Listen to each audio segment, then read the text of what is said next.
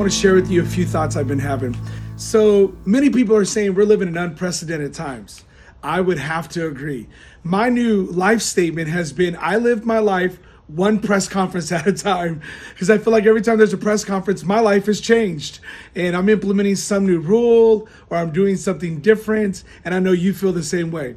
But even in unprecedented times, did you know that there are some things that will not change? Like, how about this? Prayer still changes things. How about you could still choose joy? You could still choose faith. How about this one? You could still choose to be a witness.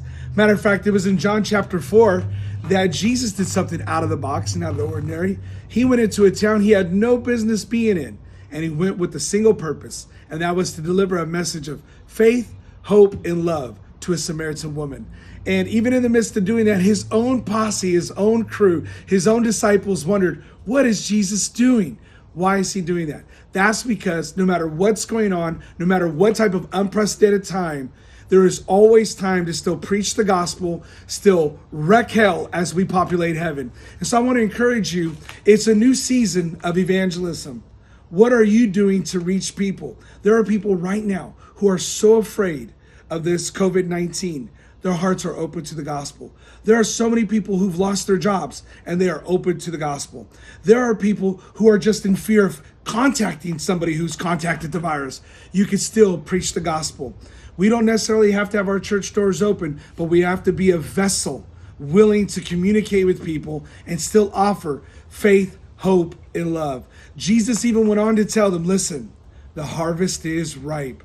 You say 4 months until the harvest, 4 months until this, but I'm telling you right now, right here, there is someone who's ready to hear your story. But the question is, are you sharing it?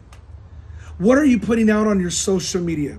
Have you went through your contacts list on your phone and maybe shot an encouraging text message? Have you shared faith at your job? I feel like right now, more than ever, people are open to hearing the gospel. Not politics, not opinions, but the gospel. Remember, God does not have a mission statement for his church. He has a church for his mission statement. So I want to encourage you, pray and ask the Lord, who can I reach out to? Who can I share my faith with? And then go after them. Have a relentless pursuit for that person that they may have a personal walk with Jesus. God bless you guys. Thanks for the time.